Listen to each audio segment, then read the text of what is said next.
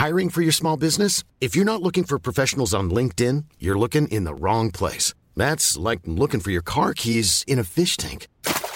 LinkedIn helps you hire professionals you can't find anywhere else, even those who aren't actively searching for a new job but might be open to the perfect role. In a given month, over 70% of LinkedIn users don't even visit other leading job sites. So start looking in the right place. With LinkedIn, you can hire professionals like a professional. Post your free job on linkedin.com/people today.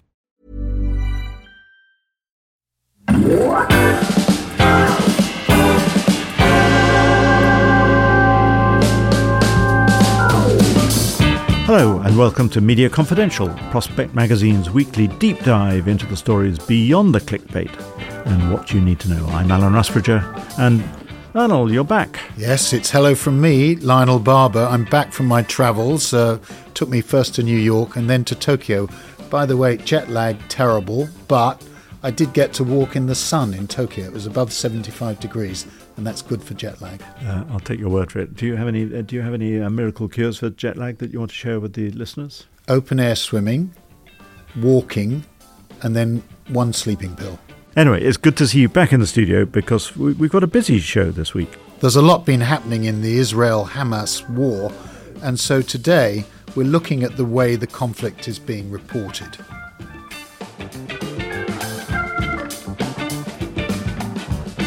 Media Confidential brings you expert analysis from within the industry, talking to key names in global media.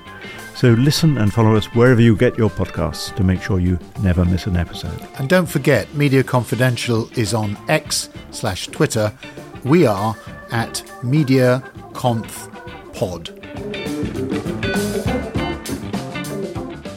The risk of drawing other nations into the crisis is growing, with gunfire being exchanged between Israeli forces and Hezbollah, the Lebanese Shiite militia on the northern border of Israel.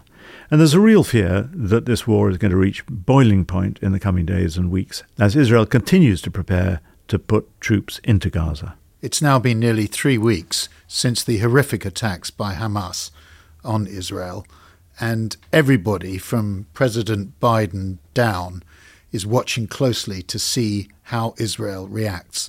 A full ground invasion has been threatened, or rather promised. Now, trying to find out the facts of what is actually happening on the ground is why war reporting is so vital.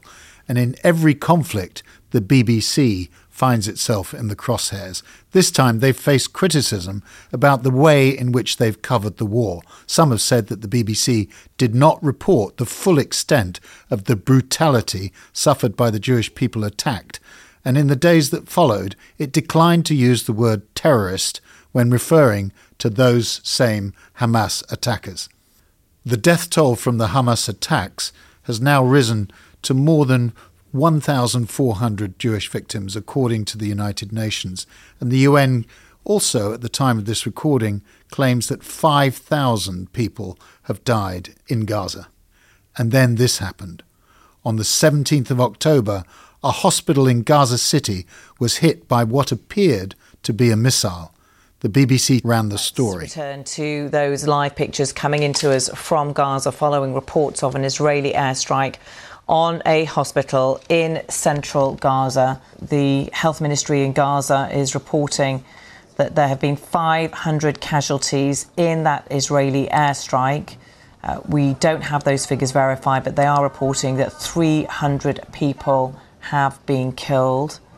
And this is pictures that we've had which have been verified of this hospital, the Al-Ali Hospital in the centre of the Gaza Strip, following that airstrike. Hamas have released a statement calling the attack on the hospital in the Gaza Strip a war crime. It said the hospital was housing hundreds of sick and wounded and people forcibly displaced from their homes as a result of other strikes. The statement says hundreds of victims are still under the rubble. Obviously, we just have their words at the moment. We are waiting for any kind of response from Israel, who have just said that they will look into it. Truly horrific times, but the perception of what the reality of the story is seemed to outweigh the facts. And the way the story unfolded, in particular on the evening of Tuesday, the 17th of October, was a cause for concern. And we have to emphasise that it's not just the BBC that's come in for criticism here, but the way that a number of outlets, including some major news wires, reported the explosion at the hospital in Gaza.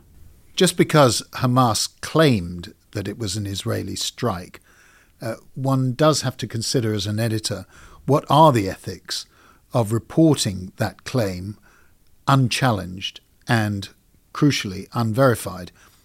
Al Jazeera reported this as genocide, but whilst the BBC reporting was more nuanced, the initial report wasn't always perfectly judged. How do you fact-check in a war? And when one side accuses the other of an atrocity and the other denies it?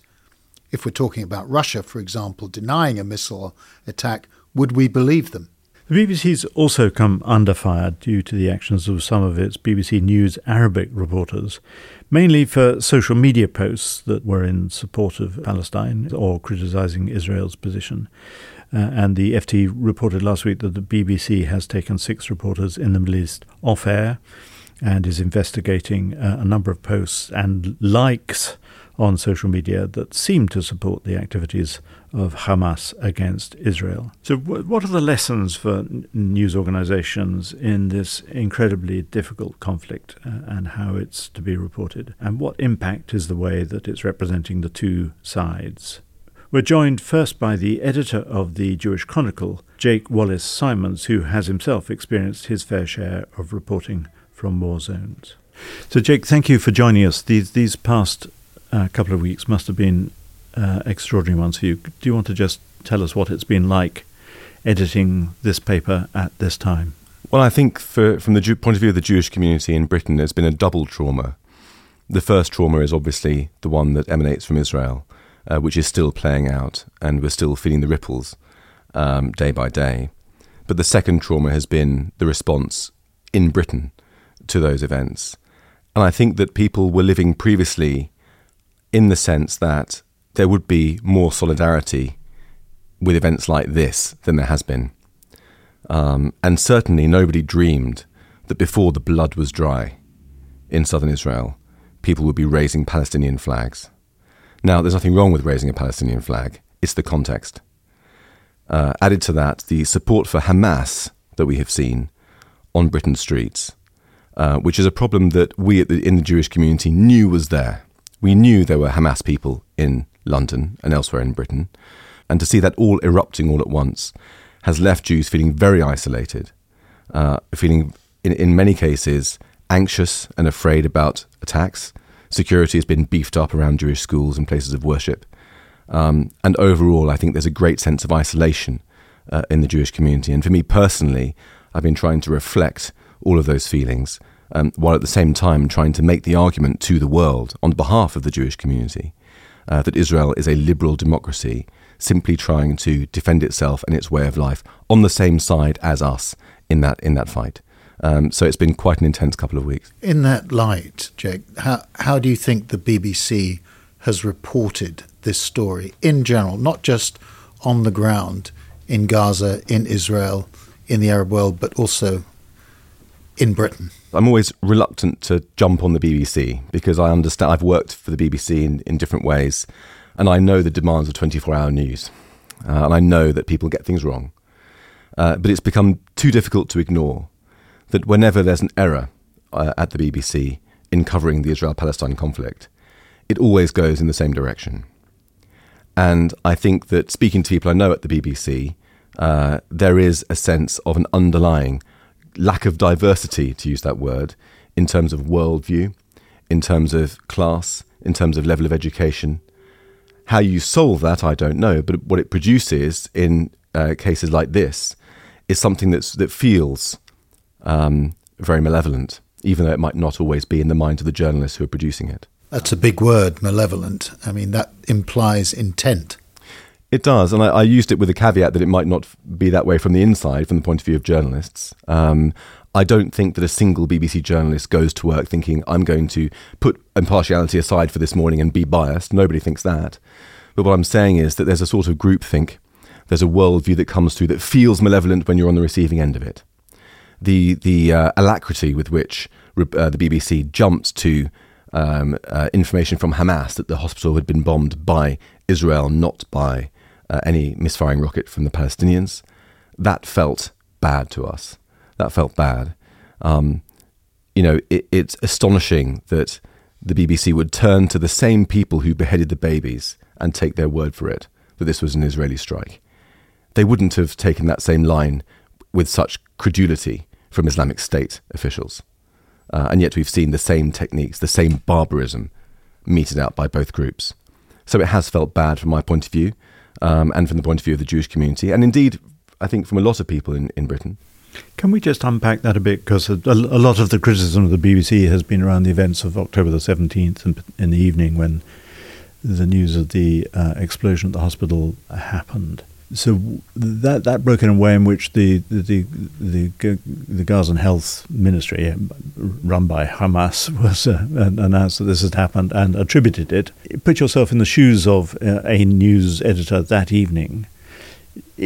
Isn't it inevitable that you have to report that has happened and that Hamas has attributed it? Would it not be an odd not to report that attribution? And so how would you ideally have handled that? Well, I think there's various different strata to how you would report that, as you know as well as anybody else. The first is that it has happened. That has to be reported, obviously. It doesn't even need to be questioned, that it has happened. But then the next level down from that is Hamas has blamed it on Israel. And I think anybody with a sense of proportion about the whole thing, who's not allowing their bias to take over, would put that in context with the Israeli side and would make very clear that it's unexplained, that the jury is still out on this, investigation pending. But if you look at the phrasing with which the BBC reported this, it seemed to almost get as close to confirming it as you could get without actually confirming it. So it reported as fact the hospital was bombed by the Israelis, and at the end it said, according to Palestinian officials. In fact, those officials were from the same group, as I said, who beheaded the babies. They didn't appear to have gone to the Israelis to contest that claim first. And the way in which that reported had a very strong geopolitical knock-on effect. It put the kibosh on diplomatic projects by President Biden in Israel. Various meetings were called off. Various negotiations were stalled. Well, that wasn't just the BBC, though. It wasn't just the BBC, but we're talking about the BBC. It wasn't the only one who got this wrong. There were others as well. And so I think that you raise a good point about that it has to be reported. Of course it does. But some more circumspection about Hamas's account of it would have been very welcome, I think. So there was one BBC error that I think we would all concede was an error, which was a reporter saying it's difficult to see how else you could explain that. That was obviously a lapse of judgment. But in comparison with the wider way that the media reported it, do you think the BBC was especially negligent? I mean, the New York Times has come out and apologised for its coverage. I've looked at various other reports in that time frame. Do you think the BBC stands out as being especially bad, or do you think the BBC, because of its global role, has a special duty to be different, better? I think there have been failures across the board in many different outlets, not just the BBC. That's certainly true. As you said, the New York Times has apologised, for example. The BBC feels particularly close to home because it's British and because it's our national broadcaster in the way that the New York Times isn't.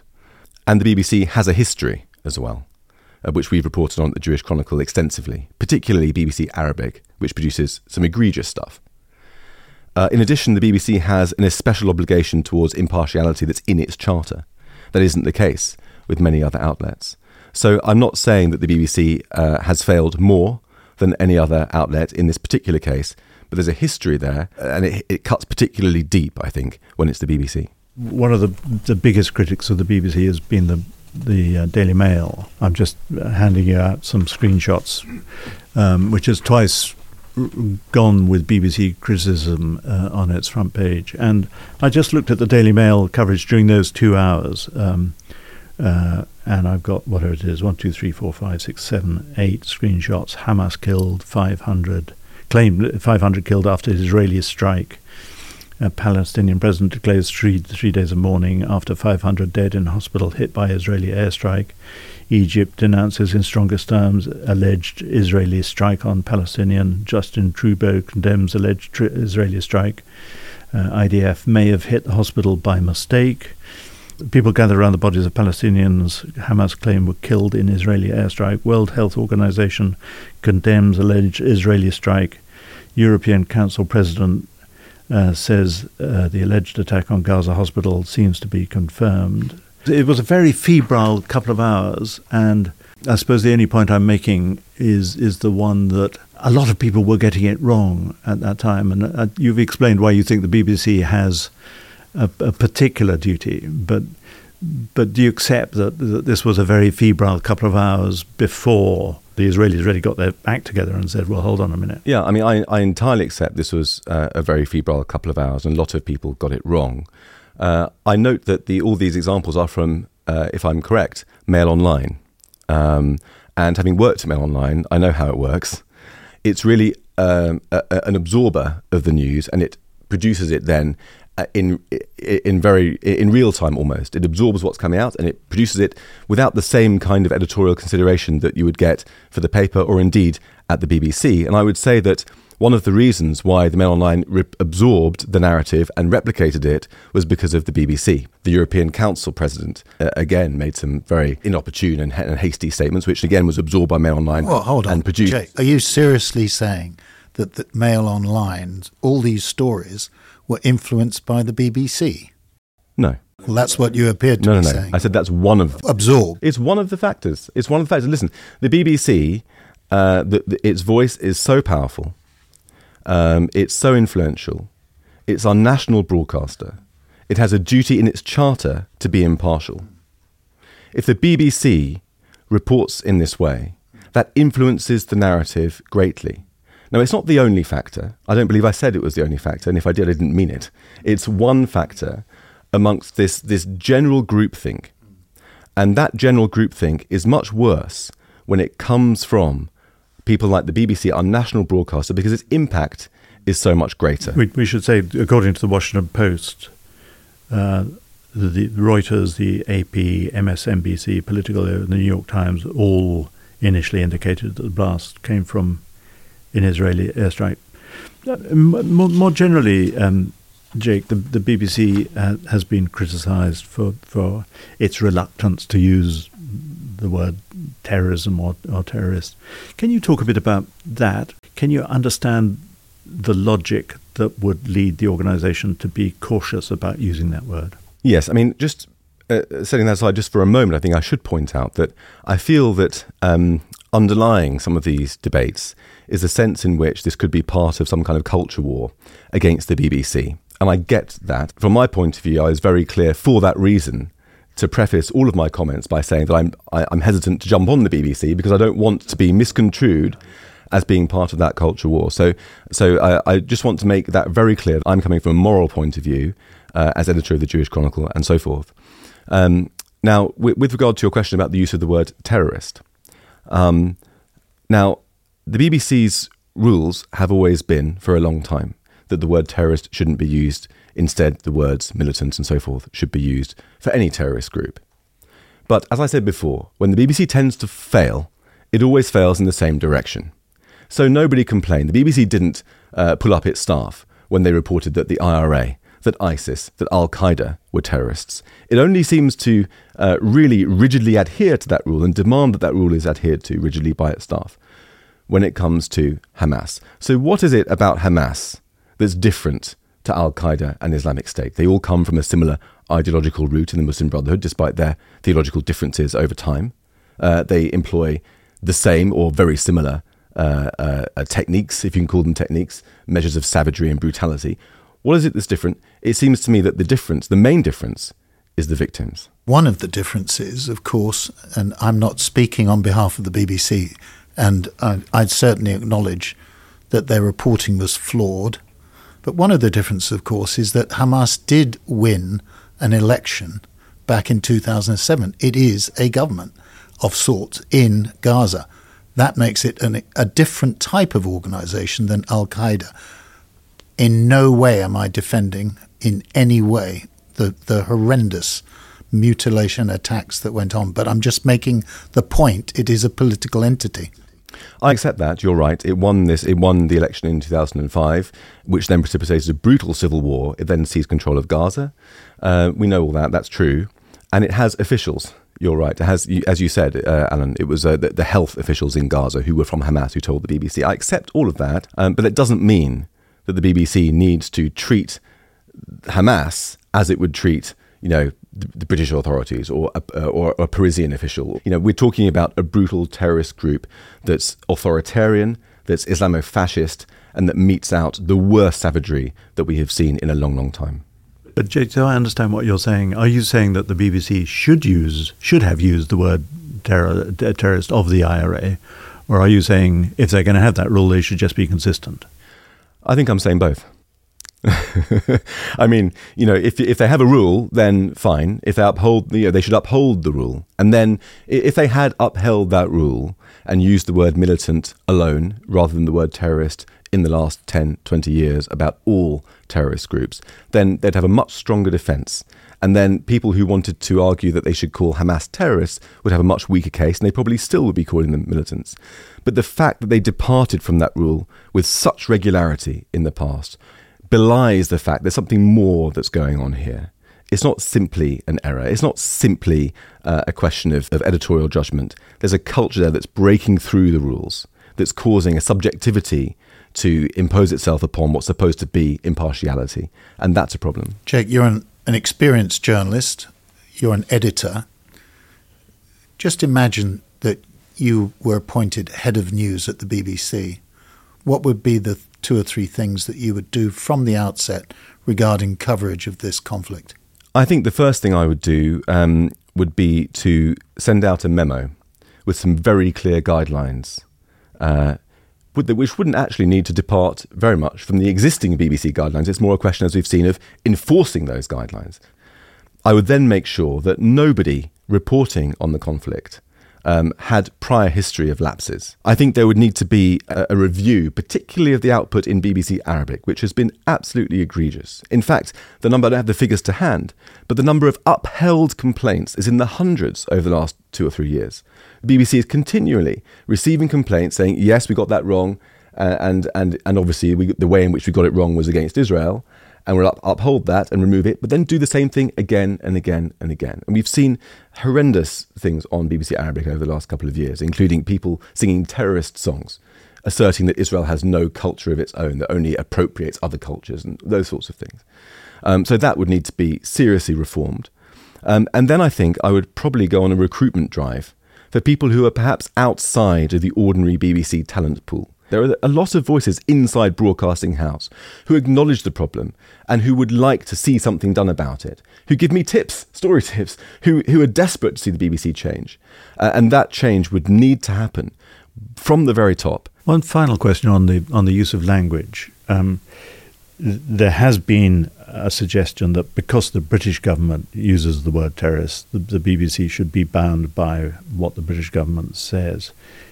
Do you agree with that? Because I'm trying to think of a time, say, when the British government regarded Nelson Mandela as a terrorist. Do you think that the BBC is bound to follow the labelling that the British government uses? I wouldn't say so, no. The BBC is our national broadcaster, but it's not an organ of government. And there's an important distinction there, and a valuable journalistic distinction in terms of our integrity in reporting. So I wouldn't say that it has to slavishly follow those things. But I think that if the BBC was only consistent in its rules, that would be a very good step in the right direction. Every editor knows that when it's such a big story, this is when you find out how good your journalists are, maybe how good you are as a leader of the newsroom. Have you made any mistakes? Have you found any mistakes from your own reporters in this story? Yes, I've made mistakes myself, and the main mistake I've made, I think, is to have been drawn away from the newsroom too much to do media appearances. Well, that's a hanging offence. And getting the balance right between being in the newsroom and leading the team, and the demands of going outside and trying to make the arguments is quite a hard thing. In terms of reporting errors, there was one, funnily enough, I probably shouldn't say this, but funnily enough, there was one young reporter who mistakenly wrote the word militant rather than terrorist at one point, so we had to jump on that pretty quickly. Like in other newsrooms, but maybe particularly so, we're a small team and there's a lot of fatigue, there's a lot of trauma. It's been difficult for people, and the team is pulling together and doing their very, very best. And human error notwithstanding, I think we're doing a good job. You're editing a paper for a particular community in this country, but we know that the story is now changing and that there are hundreds, thousands of Palestinians who are now dying and likely to die. Can you talk about how difficult that's going to be in terms of the balance and the empathy that's going to be required from your team? That question really cuts to the heart of this for me because, from a humanitarian point of view, it's disastrous. There's no softening that at all. And from my time as a foreign correspondent, I've got one or two former colleagues in Gaza who I've spoken to over the past few days. And it's heartbreaking. Any person with any kind of conscience has got to accept that and try to assimilate it and make sense of it. And yet, taking a step back, what we're looking at is the hell of war. And we're also looking at how a liberal democracy behaves when it's under existential threat. And if we look at how Britain has behaved in the past and the United States, if we go back to 9/11, that precipitated, among other things, an invasion of Iraq, which claimed 200,000 lives in 3 years. Up until this month, the number of lives claimed in all of Israel's conflicts in 75 years was 86,000 in 75 years. So that was our response partly to 9/11. And we weren't under existential threat at that time, really, in Britain. The last time we were under existential threat was in the Second World War. And we bombed Dresden, we firebombed Dresden, burning alive 25,000 civilians.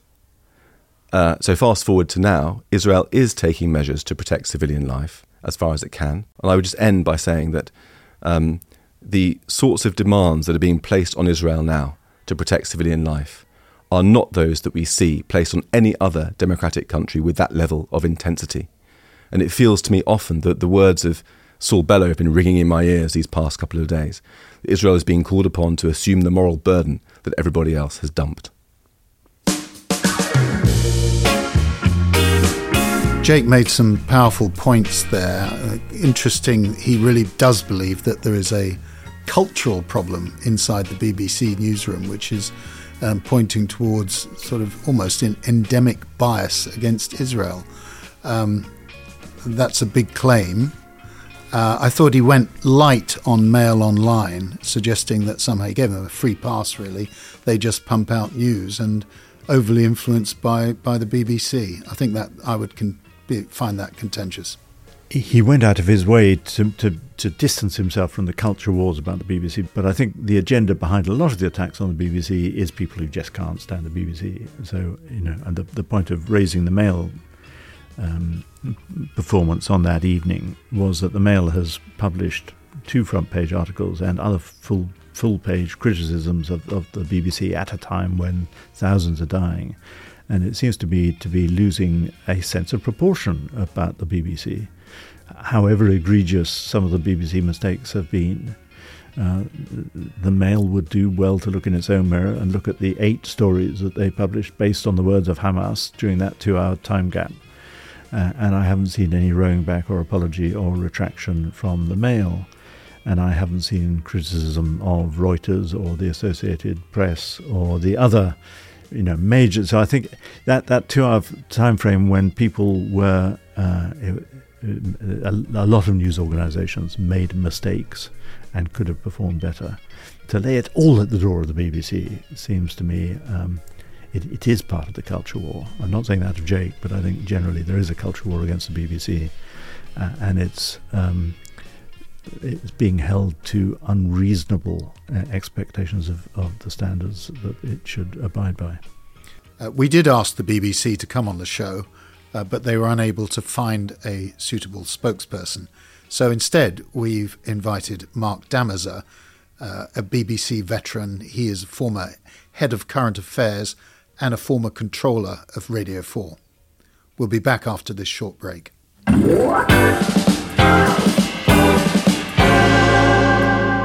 This episode has been sponsored by the award-winning management consulting firm Q5. Q5 is all about good organisational health. Q5 work with their clients to ensure they optimise their organisational strategy, their structure and their culture so that they can achieve all their goals. From strategic conundrums to operational gripes, Q5 combine the art and science of organisational health to address challenges. And Q5 work with a range of organisations, those at the top of their game, and with those who are in turnaround mode.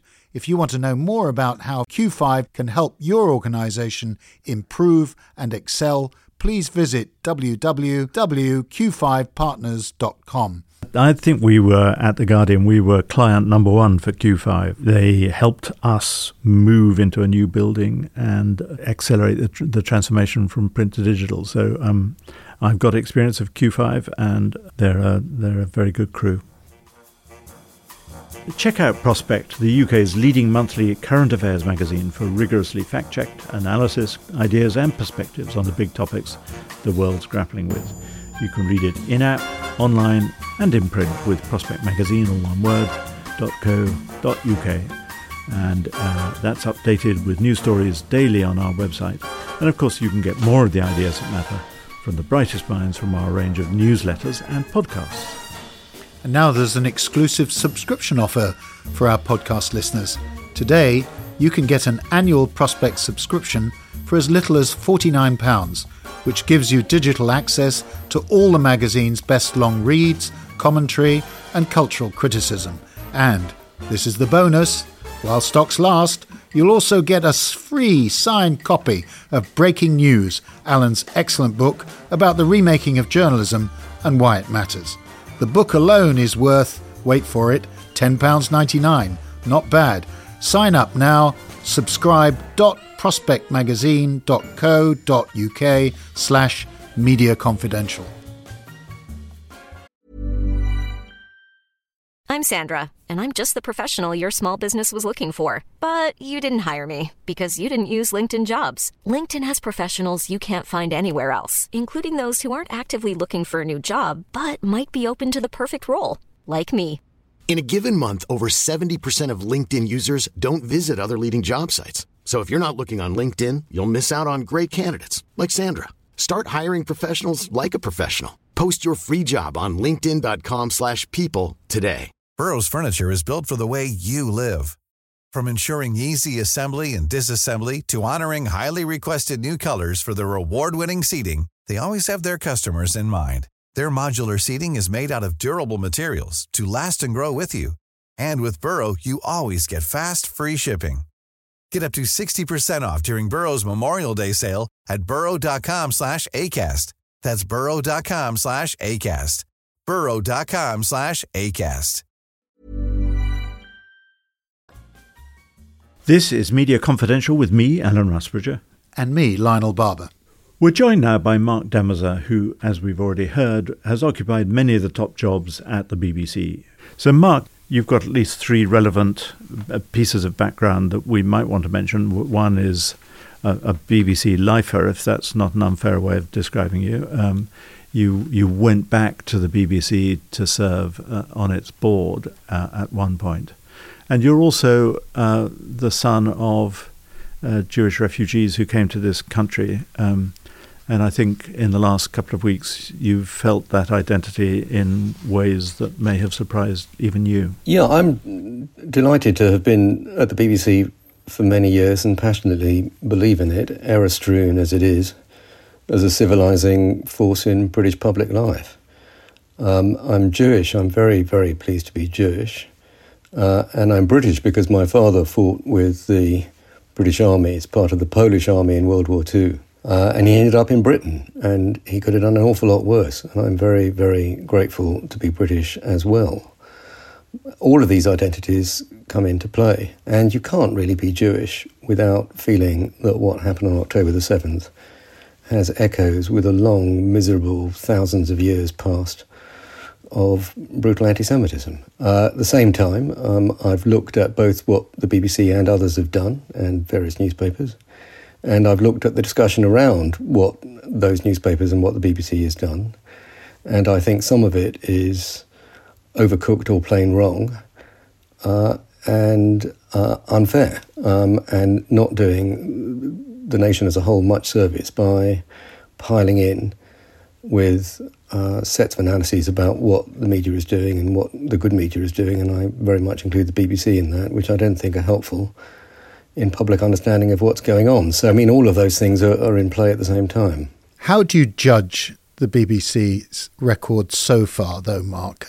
Looking at the individual stories, the tone, and the quality of reporting. Well, I take the unfashionable view that most of it has been extremely good. You know, the Jeremy Bowens and Lee Doucet's of this world, and not only, are very good, and that the questions that I've heard asked, principally on Radio 4, a bit on Newsnight, a lot on Channel 4 News, have been good. There are times when I scream and think you should have asked that, and you've missed out this particular bit of context. But I think that it's been compassionate, and compassionate in more than one geographical location, by which I mean both as regarding the massacre on October the 7th and the subsequent bombing in Gaza.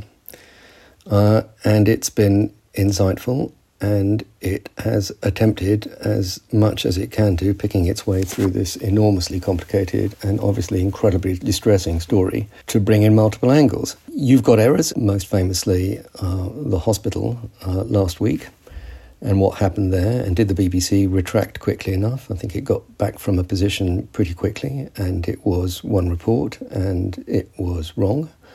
And the BBC was very, very far from alone in making the mistake about assuming in its language that it was an Israeli strike. The BBC is responsible for massive amounts of output. The vast majority of what I've listened to and seen has been extremely good. And one of the reasons why I'm very pleased to be talking to both of you is because I think that the really good correspondents on the ground, working in very difficult conditions, who have bound themselves to be affected by the story because they're human beings, for heaven's sake, are doing remarkably well.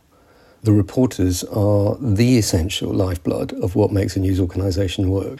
And the BBC has some extremely, extremely good people, and I'm here to say that they're very, very good, and I'm here to defend them.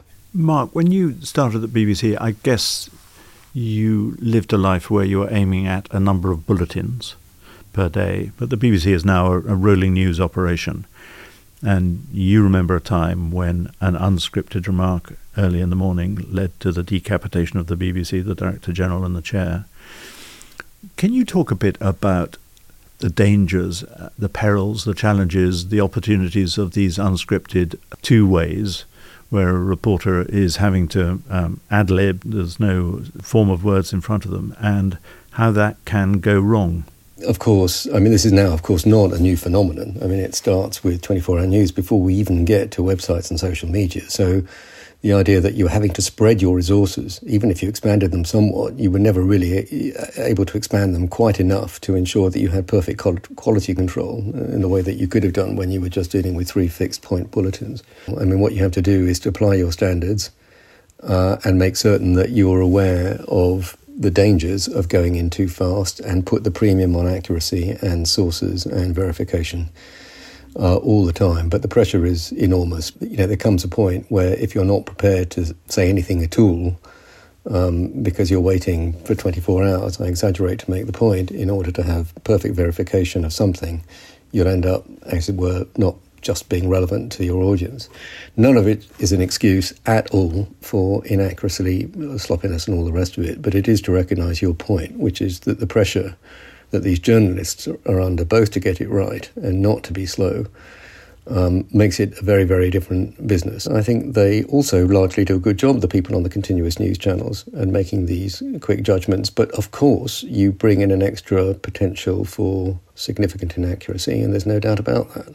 Mark, the BBC came under a lot of criticism, including from senior ministers, for not calling Hamas a terrorist movement or describing the acts as terrorist acts. But they have changed. There's been a decision by the Director General to stop calling Hamas just militants. Do you think that was the right call? Do you think it was belated? And a broader link question is, given the magnitude of this event, it's been likened to Israel's 9/11.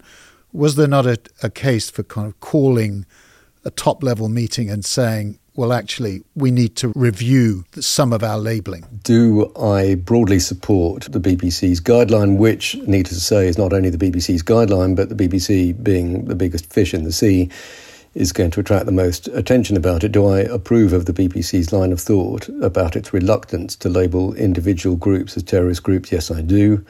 Do I think that militant is a good substitute for it? No, I don't. Do I think the BBC was late getting to that position? Possibly. Do I think the BBC is right to hang on to the broad thrust of its guideline? Yes, I do. Now, all of that is to compress quite a lot of thought. What those people are, at least some of them, who criticise the BBC for not saying outright Hamas is a terrorist group, I mean, it's a cipher for saying that the BBC's coverage is weak or lacking sufficient impartiality because it's morally making equivalent Hamas and Israel. And I don't think that's what I hear and see. When I listen to and see reports of the absolute carnage and brutality and butchery of what happened on October the 7th, I don't hear reporters trying to bend over backwards to soften it in order that they maintain their credibility in the Arab street, or that they are in some way legitimising what Hamas did. I listened and saw quite a lot of it, as did all of you and the people listening to this, and it's sickening stuff, and I don't think that the BBC pulled a punch in doing it. So this is about one particular aspect of it, which is about the labelling. And the BBC's argument, and not only the BBC's, is it's a tricky word, and if you look it up in the dictionary, it has multiple uses, and if you apply it backwards in time and across various events that have gone on in the world in the last few years, and stick the label on to any group that attacks civilians in the hope of furthering their political interest, you run into an awful lot of difficulties. And what I don't want to do in this podcast, as it were, is to parse all of that case by case. If you can report on the ground what you see, what they've done, pull no punches, you're doing an important journalistic job. So when Hamas is introduced into a conversation or a script or an interview, reminding the audience that this is a group deemed not only by the UK government or the US government, but the European Union too, as a terrorist group, I'm perfectly happy with that. And that works better than simply describing them as militants. We've talked about the rolling coverage across at least 2 radio channels, TV, a website, constant updates, notifications, dealing with how this is all playing out on social media. It's a vast organisation. I'm sure you have pondered the role of the Director General in all this, because his title is Director General. He is Editor-in-Chief, but he's also looking at all the corporate side of the BBC. Is this sprawling, vast amount of output, is it possible for one person who is also looking at the corporate side of the BBC to stay across all this and maintain the standards? The person who runs the news division at the moment, Deborah Turness, occupies an extremely powerful position in the BBC on a day-to-day basis and is expected by successive Director Generals over a long period of time to be responsible for making these day-to-day decisions and supervising this very large number of journalists and keeping across all these outlets. And to expect the Director General, whoever the Director General is or has been, to be able to be across this as well as all the other stuff is not the way that it operates, and everybody within the BBC more or less understands that. But when it gets really, really big and there's a kind of policy dilemma in the middle of it, and we've just talked of one, which is how to describe Hamas. Yeah, it is the BBC's reputation is absolutely at stake, and the Director General has to come to a view and at some point has to articulate it and be accountable for it. But no, not if Alan and Lionel, as 2 of the most distinguished editors of recent times, not in the way that you have understood it, even with your own very successful digital footprints that you both produce for your newspapers, The BBC is bigger and wider than that and is very obviously broadcasting 24/7 on multiple channels in multiple ways. And it's not the kind of direct line accountability on a day-to-day basis with the editor-in-chief when she or he feels like it, wading into a newsroom and saying, I think the coverage is all askew today and we badly need contributions from X, Y and Z, I'm commissioning it. And by the way, I thought this piece wasn't really quite up to scratch, but this one was really exemplary and I want more of this. It just doesn't work like that. Thank you. Thank you so much for joining us.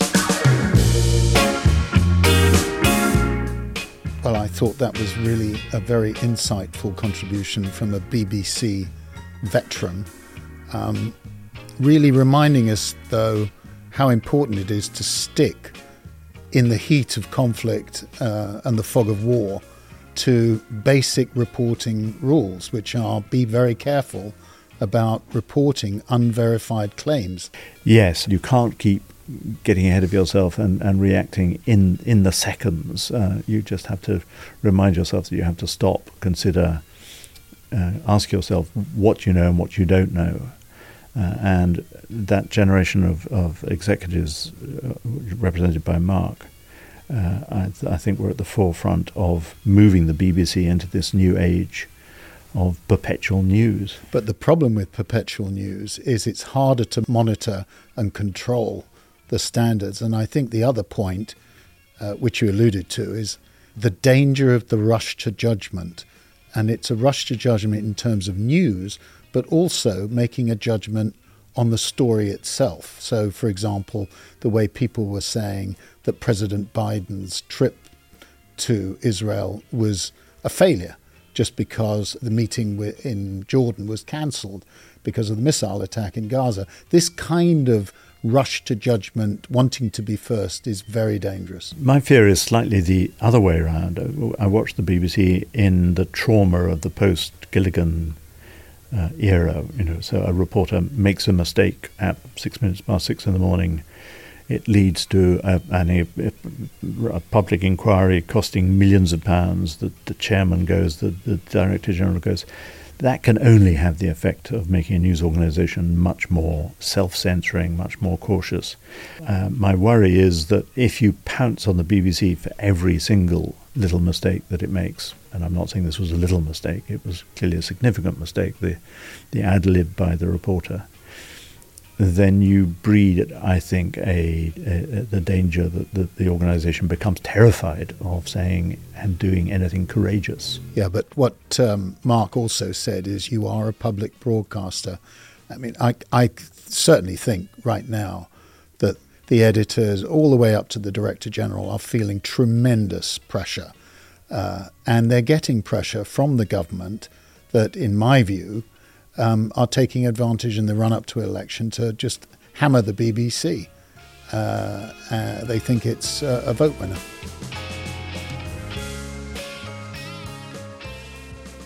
If you have any questions for us about the media, how it works now, whether it should be regulated differently, who controls what you see and hear, and who might grab that control in the future, email them to mediaconfidential, all one word, at prospectmagazine, all one word, .co.uk. Repeat, mediaconfidential at prospectmagazine.co.uk, and we'll answer a few of them in a special episode in the future. Thank you for listening to Media Confidential, brought to you by Prospect Magazine and Fresh Air. The producer is Martin Points Roberts. Remember to listen and follow us wherever you get your podcasts, with new episodes every Thursday. And we're on Twitter/X too, at MediaConfPod. We'd love your feedback. Just head to the podcast description and follow the link to give your views on the series. Thank you for listening, and we'll be back next week.